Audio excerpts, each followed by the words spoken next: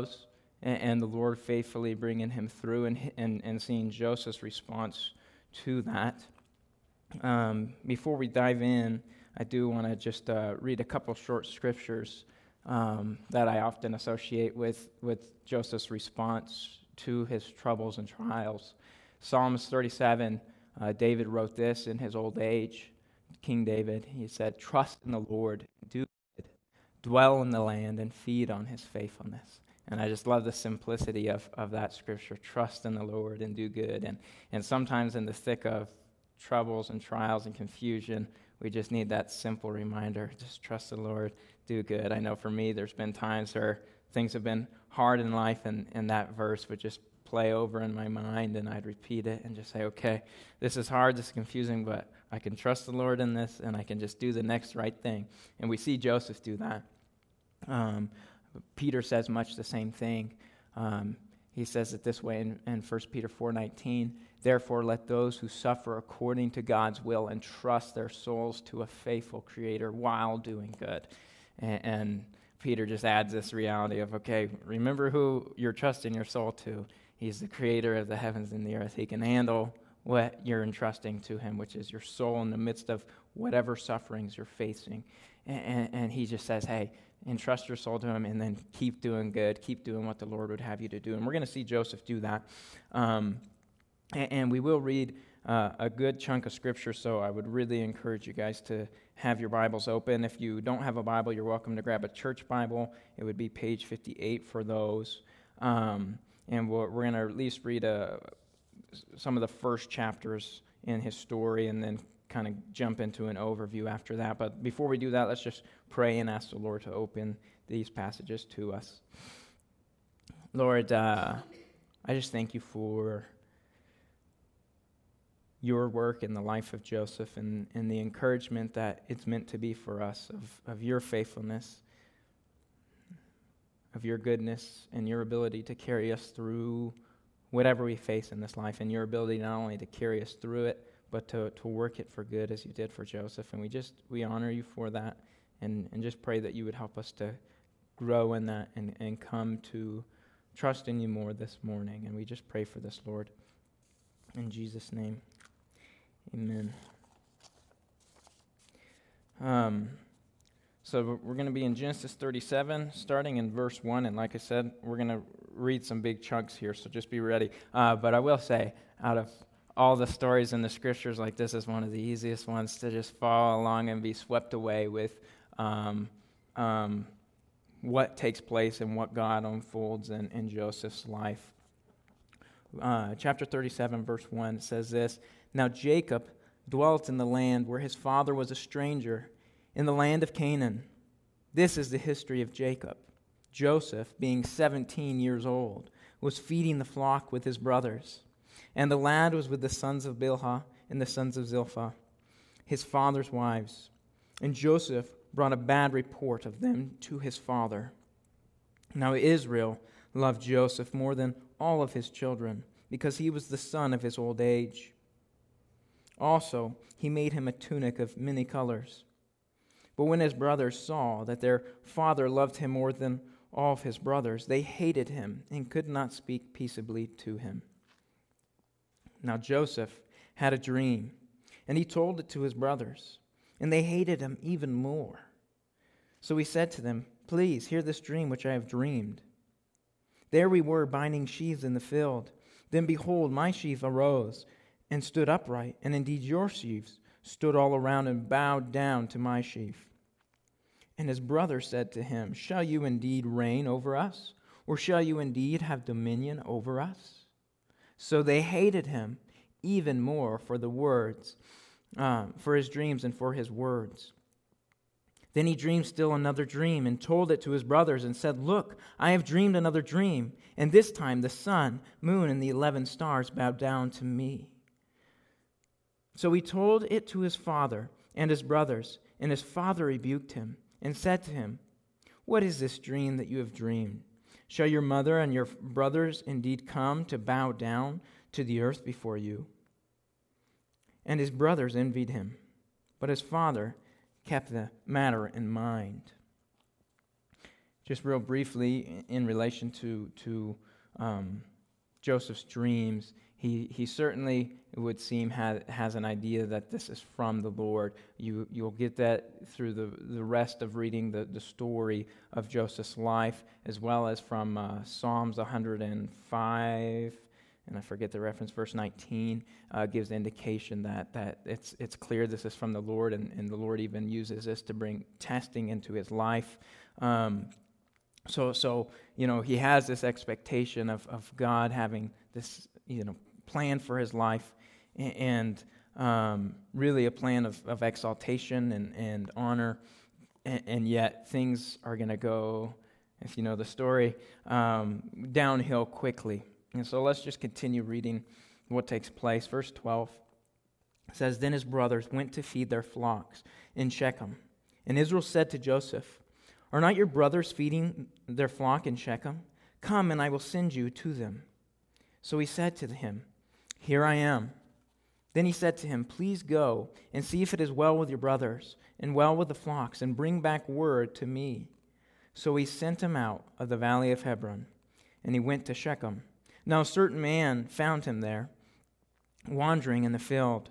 And the man asked him, saying, What are you seeking? So he said, I am seeking my brothers. Please tell me where they are feeding their flocks. And the man said, They have departed from here, for I heard them say, Let us go on to Dothan. So Joseph went after his brothers and found them in Dothan. Now, when they saw him afar, even before he came near them, they conspired against him to kill him. Then they said to one another, Look, this dreamer is coming. Come, therefore, and let us now kill him and cast him into some pit, and we shall say, Some wild beast has devoured him.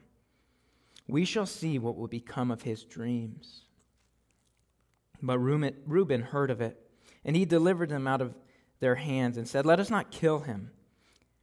And Reuben said to them, Shed no blood, but cast him into this pit which is in the wilderness, and do not lay a hand on him, that he might deliver him out of their hands and bring them to his father.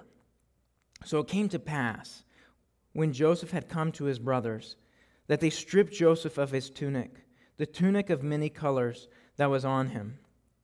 Then they took him and cast him into a pit, and the pit was empty, there was no water in it. And they sat down to eat a meal. Then they lifted their eyes and looked, and there was a company of Ishmaelites coming from Gilead with their camels, bearing spices, balm, myrrh, on their way to carry them down to Egypt. So Judah said to his brothers, What profit is there if we kill our brother and conceal his blood?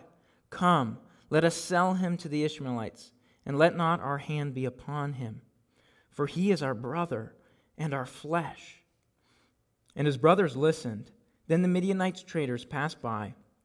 So the brothers pulled Joseph up, lifted him out of the pit, and sold him to the Ishmaelites for 20 shekels of silver.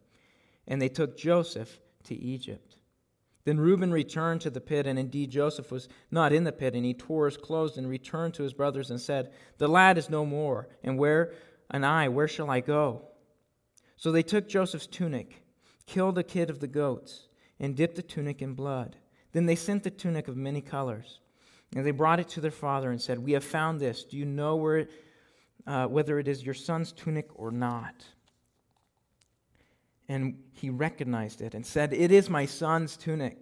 A wild beast has devoured him. Without doubt, Joseph is torn to pieces. Then Jacob tore his clothes, put on sackcloth on his waist, and mourned for his son many days. And all his sons and all his daughters arose to comfort him, but he refused to be comforted and said, For I shall go down into the grave to my son in mourning.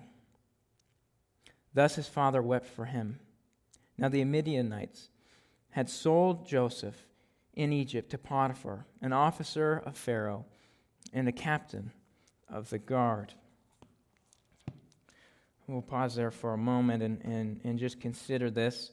Sometimes reading this, you don't see all the emotion that's in the story. But if you place yourself in the situation that Joseph went through, then it becomes a little easier to start thinking, wow, this was incredibly difficult. Even though our text doesn't describe his emotional state in all of this, we can kind of fill in the gaps. And actually, the scriptures do later on fill in some of those gaps. And I want to take a moment just to refresh our minds in regards to this. Later on in the story in Genesis 42, Joseph's brothers are going to be repeating this story and considering what took place and feeling guilty for it.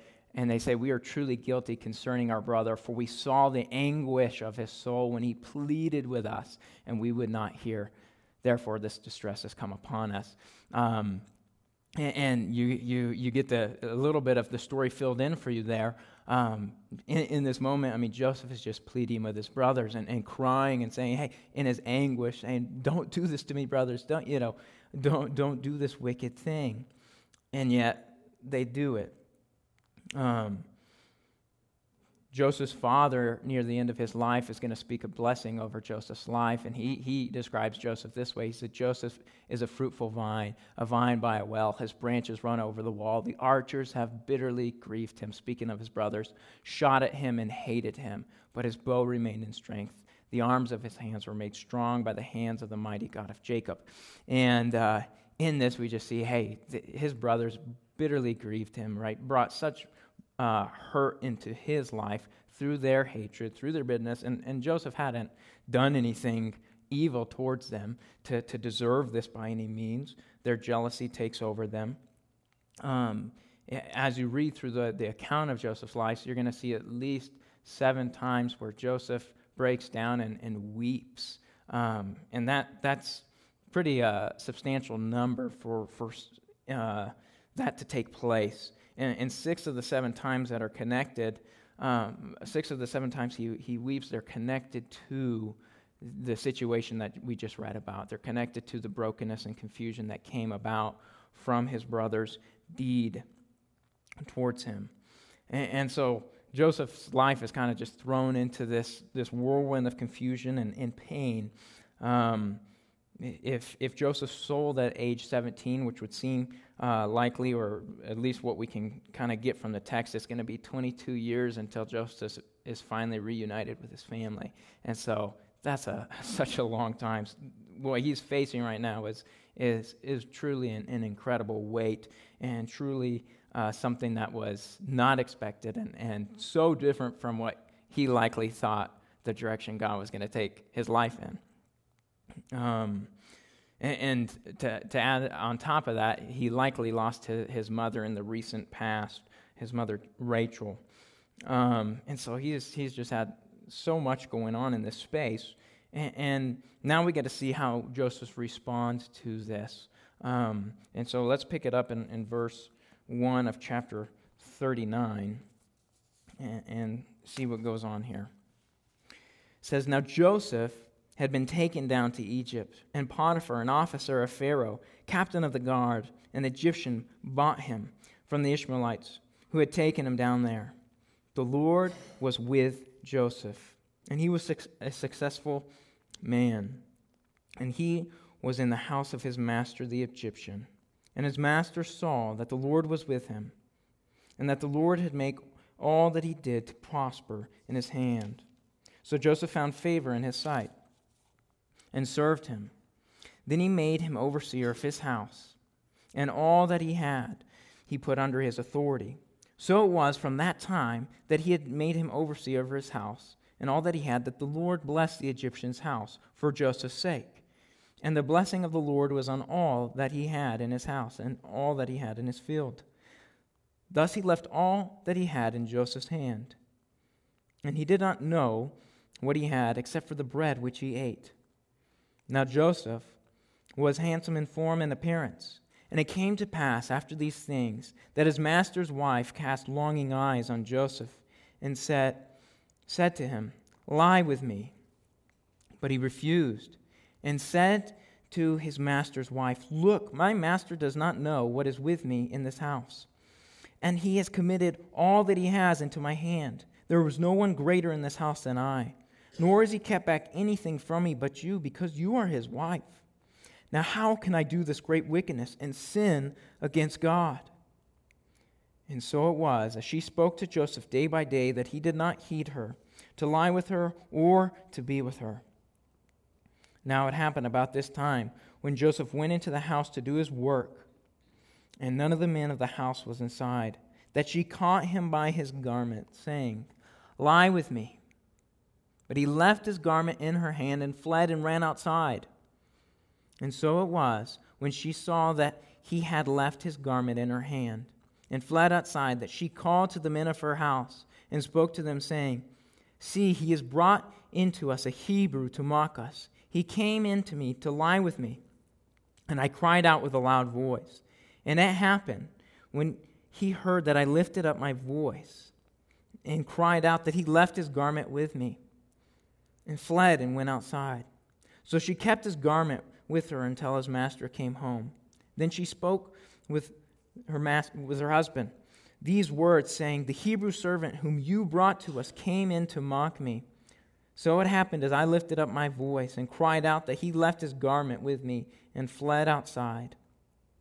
And so it was, when his master heard the words which his wife spoke to him, saying, "Your servant did to me after this manner," that his anger was aroused. Then Joseph's master took him and put him into the prison, a place where the king's prisoners were confined. And there he was in the prison. At the outset, we see, before all the craziness goes down again, that Joseph's response to being sold into slavery, betrayed by his brothers, it doesn't lead him to a state of constant complaining.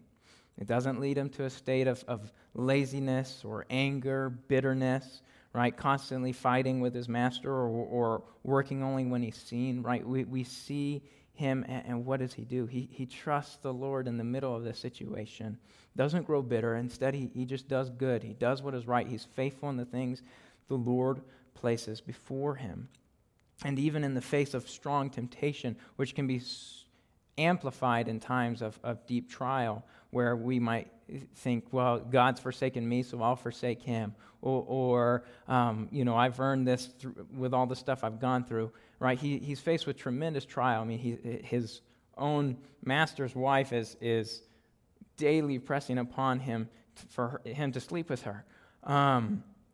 Likely a very good-looking lady, and Joseph faithfully deals with that temptation. And even while we're on that, especially just in the world we live in, I think his response in particular to that sexual temptation is a great example. Paul would speak something very similar to Joseph's actions. He tells us to flee from sexual immorality. Every other sin a person commits is outside the body, but the one who is sexually immoral, they sin against their own body. Or do you not know that your body is a temple of the Holy Spirit within you, whom you have from God? You are not your own. You were bought with a price, so glorify God in your body. And Joseph walks in that in a very hard space. I mean, we got to think about it. He's so isolated. He's all alone. He doesn't have a community to be encouraging him, supporting him. And in the middle of all that's in front of him, he trusts the Lord and just does what is right.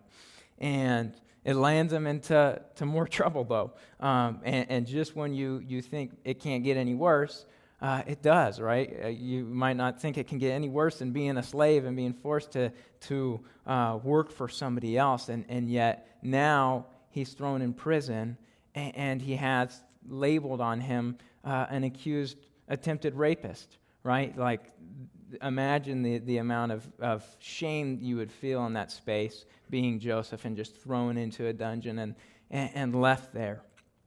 And it would be so easy for Joseph to start getting bitter against God, getting bitter against his brothers, and just shut down, throw a pity party, whatever.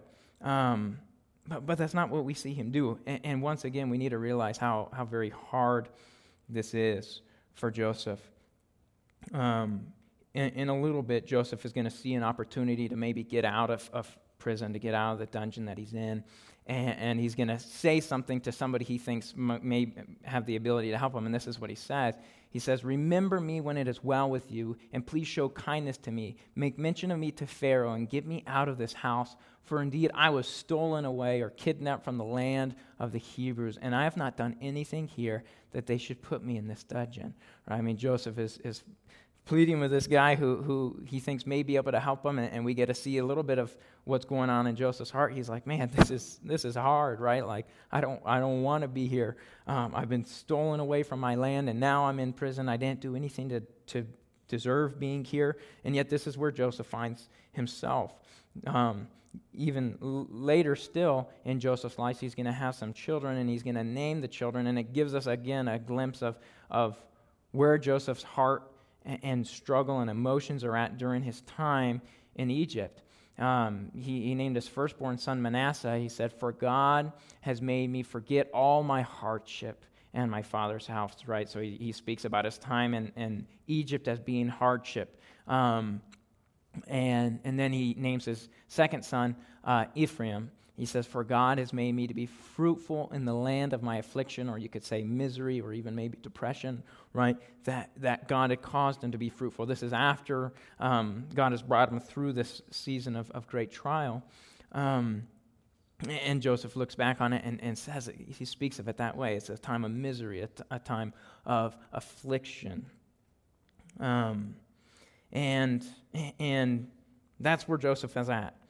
And so now let's see how he responds. So pick it up in verse 21. It says, but the Lord was with Joseph and showed him his mercy, and he gave him favor in the sight of the keeper of the prison. And the keeper of the prison committed to Joseph's hand all the prisoners who were in the prison. Whatever they did there, it was his doing. The keeper of the prison did not look into anything that was under Joseph's authority, because the Lord was with him. And whatever he did, the Lord made it prosper. It came to pass after these things that the butler and the baker of the king of Egypt offended their lord, the king of Egypt. And Pharaoh was angry with his two officers, the chief butler and the chief baker. So he put them in the custody of the house of the captain of the guard, in the prison where Joseph was confined. And the captain of the guard charged Joseph with them, and he served them while they were in custody for a while.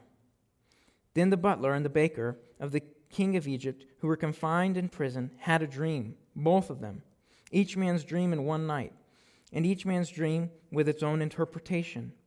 And Joseph came in to them in the morning and looked at them and saw that they were sad. So he asked Pharaoh's officers, who were with him in the custody of the Lord, his Lord's house, saying, why do you look so sad today?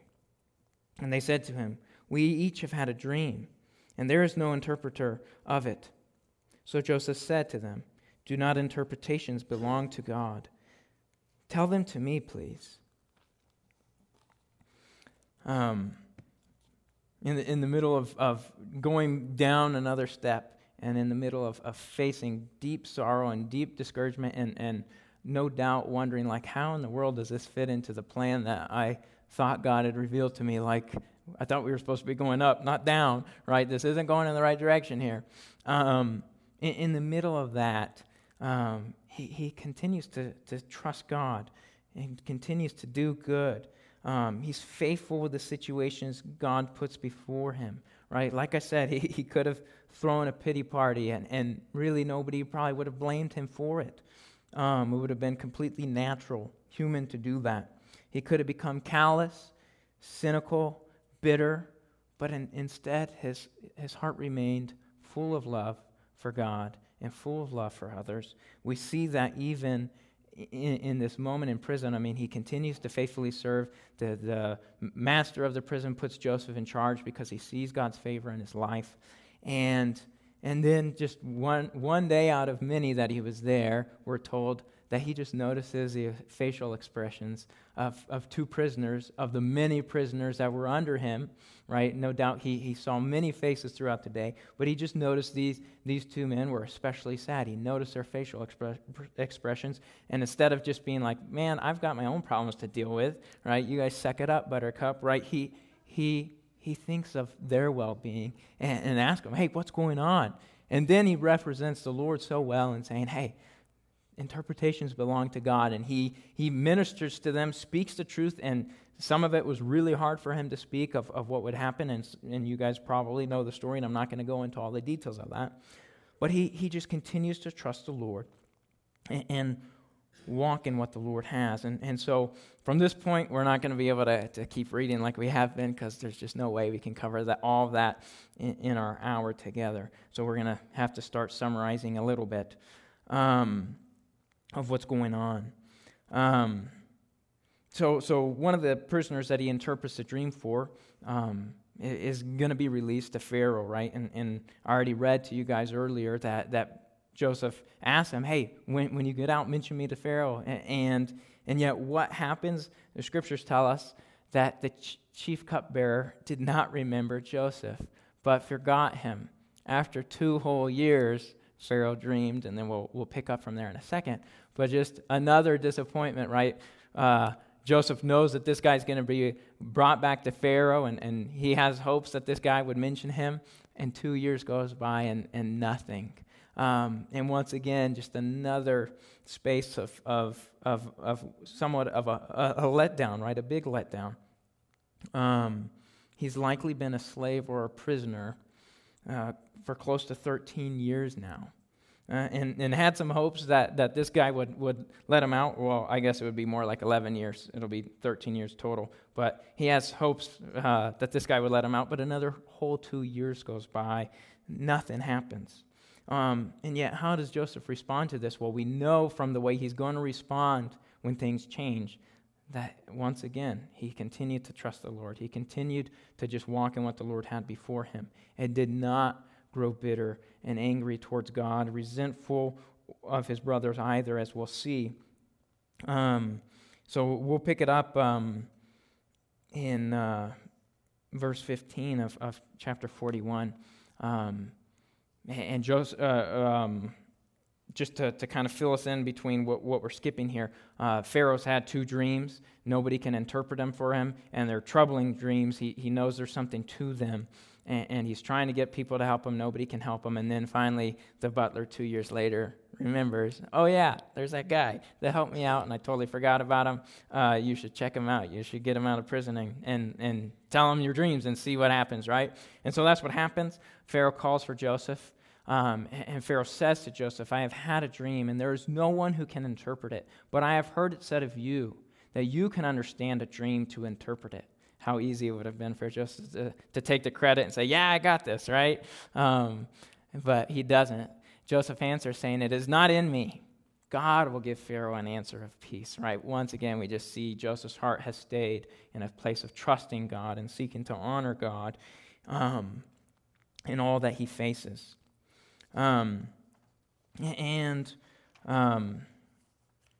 So Pharaoh ends up telling Joseph the dreams, fills him in, and then Joseph tells him what the dreams mean, that there's going to be 7 years of plenty where they can harvest extra food, and then there's going to be 7 years of famine where there's not going to be enough food for the land. And Joseph's suggestion is, hey, you need to find somebody who is wise and who could take the food during the plentiful years and store the extra, so that during the 7 years of famine, you guys will be able to survive and help those around you. And this is Pharaoh's response to Joseph's interpretation and suggestion.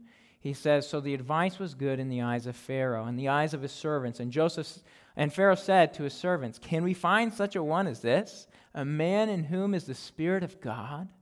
Then Pharaoh said to Joseph, inasmuch as God has shown you all of this, there is no one as discerning and as wise as you. You shall be over my house and over my people, and all my people shall be ruled according to your word. Only in regard to the throne will I be greater than you.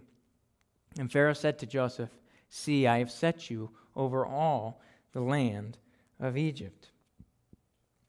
Now this is incredible. And before we just move past this to continue the story, we should just stop and realize that our God, He is amazing, and He is able to do way more than we could ever imagine. Think about it. Joseph goes from being in a dungeon to be becoming the second most powerful person in the world at this time. He goes from being a slave to an accused rapist in prison to the next day becoming one who is the second most powerful and respected person in the world at this time. And that's mind-boggling that can happen. I mean, I've never heard of anything else like that in my life, of something like that happening. That's mind-blowing. And we just have to realize the God that we serve, he's so much bigger than we are, right? And in the middle of it, Joseph, his faith was well placed, knowing that God was going to be faithful to the things that he had promised.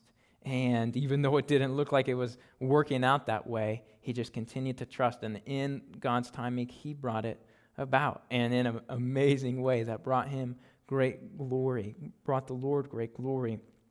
And I just think of what Paul wrote in Ephesians 3.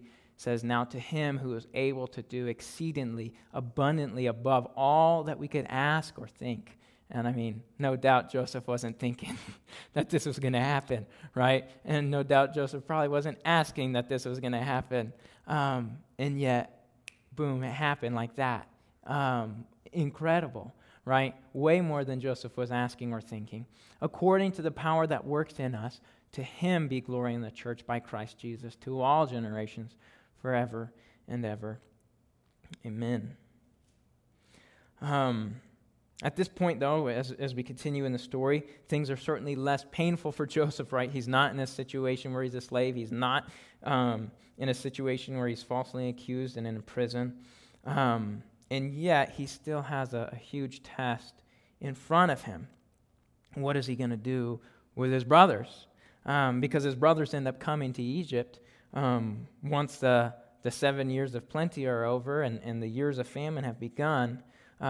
His brothers come to Egypt for food, for grain, to keep them and their families alive. They don't recognize him, and it had been, like I said, close to 22 years.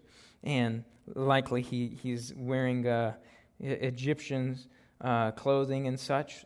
So they don't recognize him, but he recognized them. And the scriptures tell us he remembers his dream was when they bow down to him.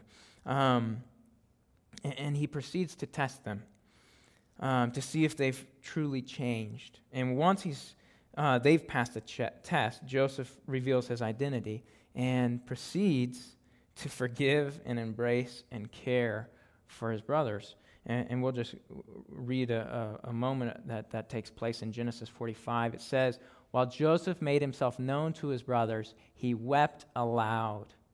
And then Joseph said to his brothers, I am Joseph. Does my father still live? But his brothers could not answer him, for they were dismayed in his presence. And if you know what's been going on, Joseph really was giving them a hard time and really put some fear of God in them through some of the testings that he brought them through. Not with the intention to do them harm, but with the intention to see if they had sincerely changed from their ways, and it had been proved that they had. But you've got to just imagine, I mean, they're just in shock because, I mean, who would have thought that this situation would happen, that their brother would be still alive and that their brother would be the second most powerful person in the world. Mind-blowing to them, right? They're in dismay in his presence. And Joseph said to his brothers, please come near to me. So they came near. Then he said, I am Joseph, your brother, whom you sold into Egypt. But now, do not therefore be grieved or angry with yourselves because you sold me here. For God sent me before you to preserve life. We just see Joseph extending forgiveness, extending kindness and grace to his brothers when they certainly didn't deserve it. But the Lord enabled Joseph to respond this way. And it's a beautiful moment of reconciliation, but if you know the story, it's not fully complete yet. 17 years later, this is after Joseph's brothers have moved to Egypt, as well as their father. They've moved to Egypt so they could be sustained during the famine. But 17 years later, Jacob, Joseph's father, and his brother's fathers, he dies. And the rest of the brothers think, okay, we're in trouble now, right? Dad's dead, and probably the only reason Joseph was being nice to us is because we were worried about what Joseph's going to do. We're worried what he's worried about his father and how that would affect his father if he killed all his brothers, right? So he's just been waiting until Dad dies, and once he's dead, now he's going to kill us, right? He's going to get his revenge. And so his brothers come up with a story to try to save their skin. This is in Genesis 50. It says, they sent messengers to Joseph, saying, before your father died, he commanded, saying, thus shall you say to Joseph, I beg you, please forgive the trespass of your brothers and their sin, for they did evil to you. Now please forgive the trespass of the servants of the God of your father. And Joseph wept when they spoke to him. You see Joseph's tenderness in his heart, but you also see he's grieved that they didn't truly believe his first act of forgiveness towards him. Then his brothers also went and fell down before his face, and they said, behold, we are your servants. And Joseph's response is beautiful. Joseph said to them, do not be afraid, for am I in the place of God? But as for you, you meant evil against me, but God meant it for good, in order to bring it about as it is this day, to save many people alive. Now therefore, do not be afraid. I will provide for you and your little ones. And he comforted them and spoke kindly to them. We just see this beautiful moment where Joseph's love and forgiveness is fully proven. Where there's nothing holding him back, right? His father's gone. He has all the power and ability to just totally destroy his brothers and get revenge. And he doesn't do that. He extends them forgiveness. And you see the perspective that a life of faith God has worked into him, to where he's able to say, hey, you guys meant evil against me, but God worked it for good. God meant it for good so that many people would be saved, and so much resembling what Paul wrote in the New Testament in Romans 8:28, that we know that God works all things together for the good of those who love him, who've been called according to his purposes. And it's such a beautiful conclusion to this struggle between Joseph and his brothers and all the turmoil that caused.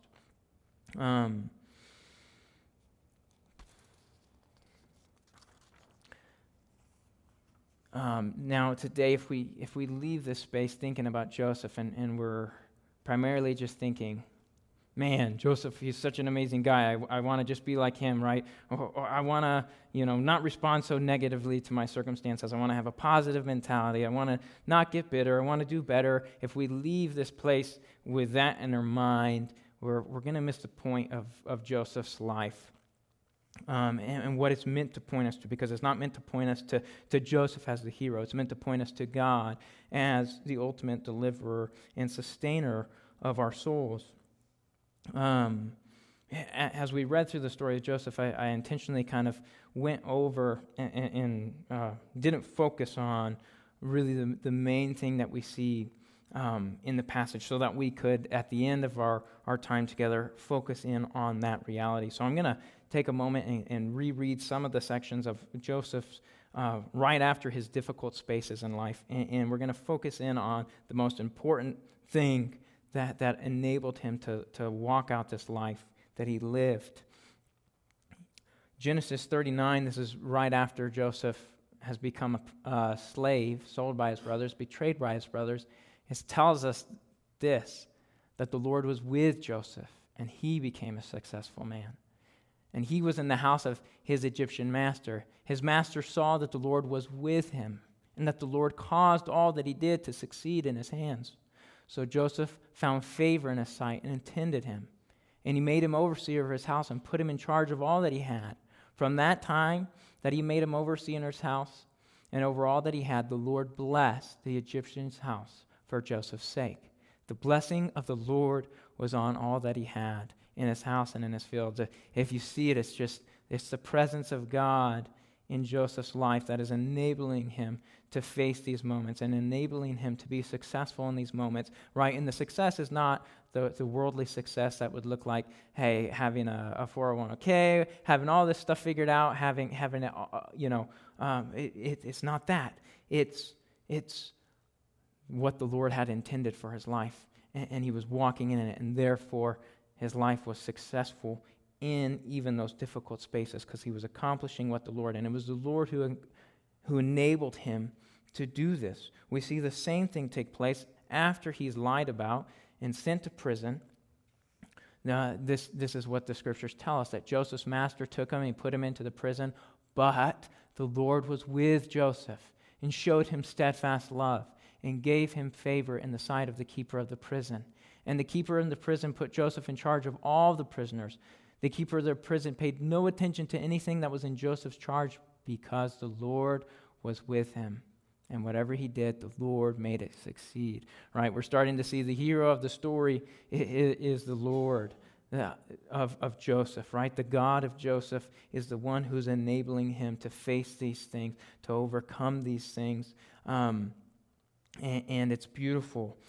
Pharaoh notices this when Joseph is in his presence, and Pharaoh says to his servants, "Can we find a man like this in whom is the Spirit of God?" He's like, this pagan unbeliever sees it in Joseph. He's like, this is a man of God. The Spirit of God is in this man. He sees the presence of God in his life. Jacob, Joseph's father, when he speaks his blessing over Joseph's life, gives us the key ingredient to why Joseph was able to stand in the face of the bitter trials that came his way. He said, "Joseph is a fruitful vine, a vine by a well. His branches run over the wall. The archers have bitterly grieved him, shot at him and hated him, but his bow remained in strength, and the arms of his hand were made strong by the hands of the mighty God of Jacob." Right? Jacob speaks about Joseph's life and says, hey, the reason why he was able to overcome all the hatred, all the brokenness and the hurt that he faced, the bitter anguish that he faced, was because the hands of his God strengthened him.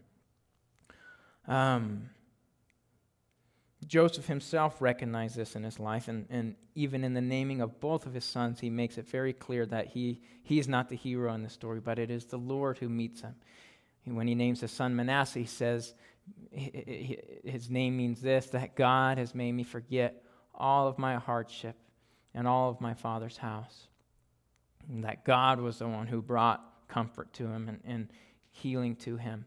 And then he named his second son Ephraim, in remembrance of the fact that God had made him fruitful in the land of his affliction, the land of his misery.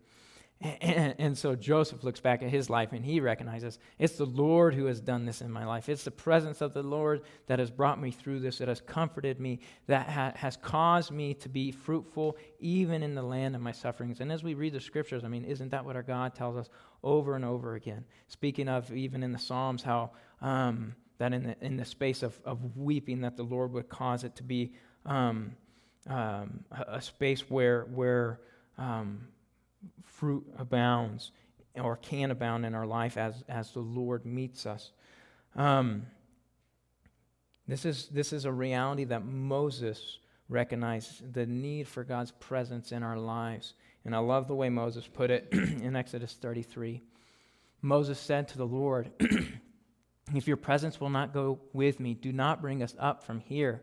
How will anyone know that you are pleased with me and with your people unless you go with us?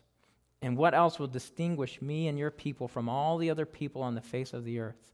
Moses realized, hey, it's your presence among us. It's your presence with us that makes us distinct from all the people in this world, right? And if we think, hey, we're just going to go out and be good people and win the world over in our own strength, it's not going to work, right? The reason why we are distinct people separate from all the world is because the scriptures tell us as we put our faith in Christ that God's Spirit comes to dwell within us and transform us and carry us along in this life.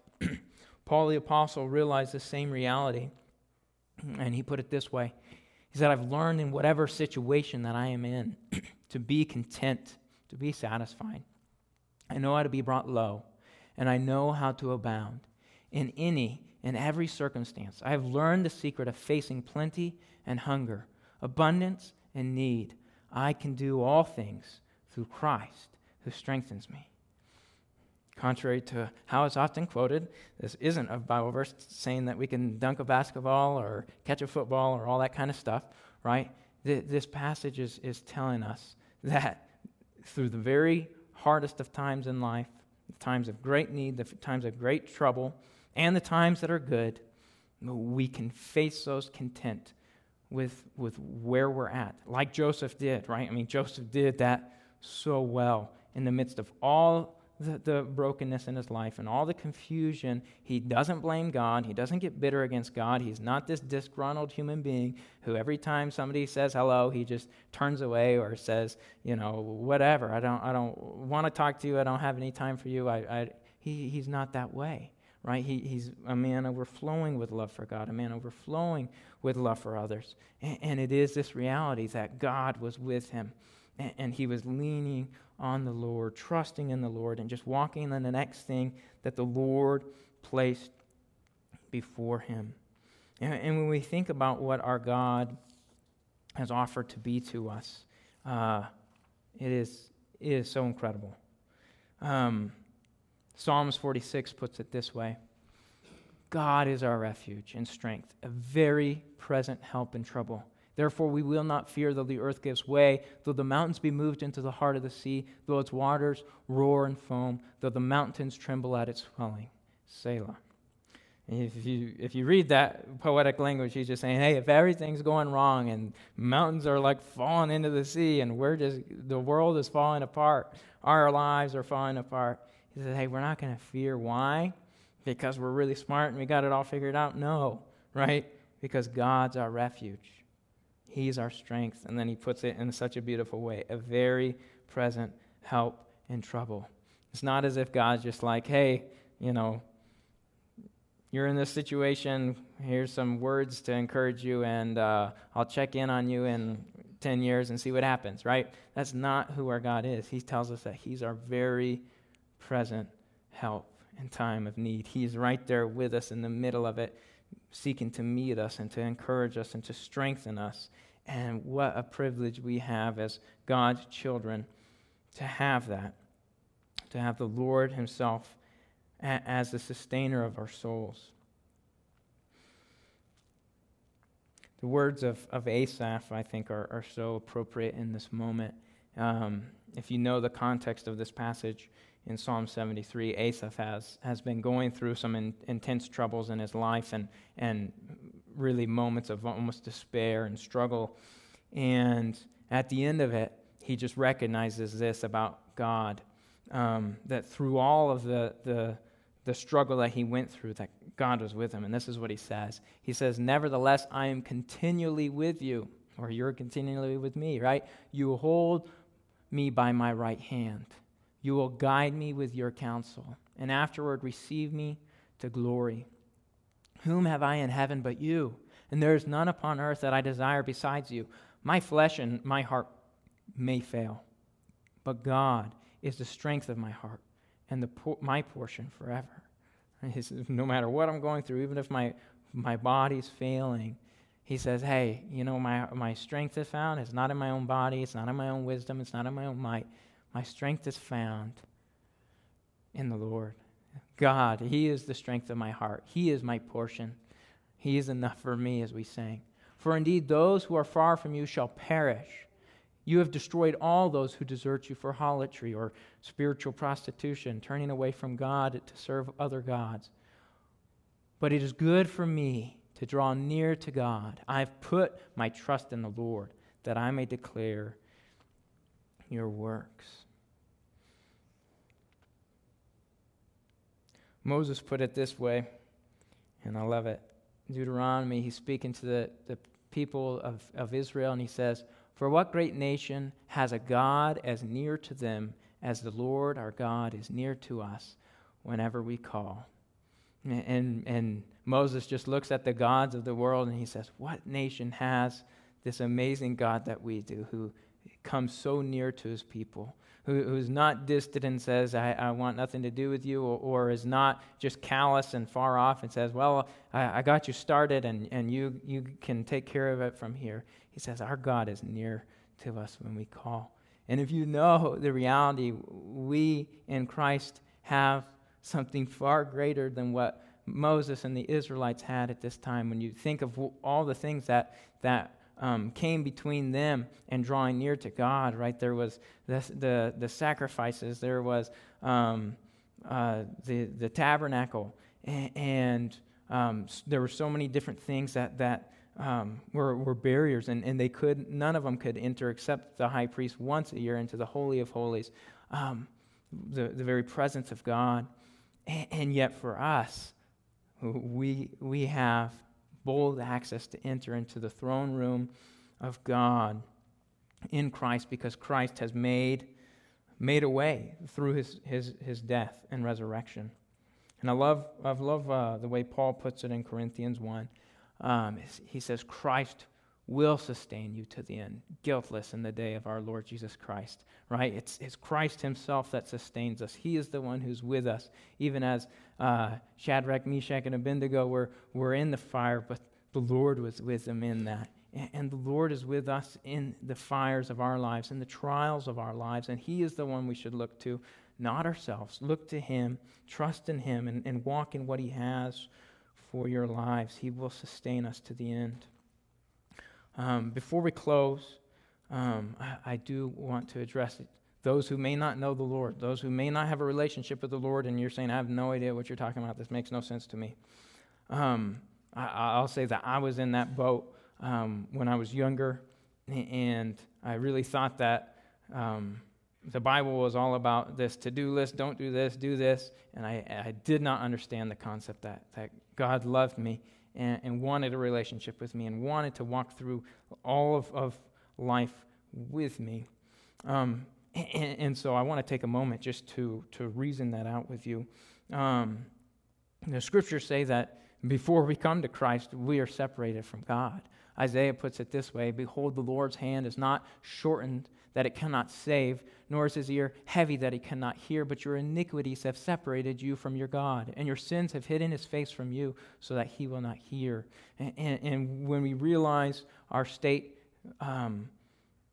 because of our sin, the scriptures just make clear there's a separation between us and God because he is holy and we are not. As the scriptures say, all have sinned, all have fallen short of the glory of God. And if you're in that space today where you have not received Christ to be your Lord and Savior and had him forgive you of your sins, then that's where you're at. You're falling short of the glory of God. You cannot be in the presence of a holy God and have him in your life. But Peter gives this amazing reality. He says this, he says, Christ suffered for our sins once for all.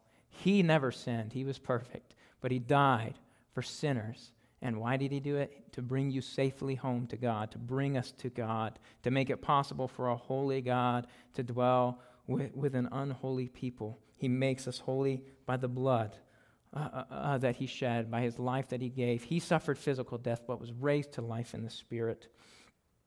Paul puts it this way in Thessalonians, that Christ died for us so that we can live with him and forever, right?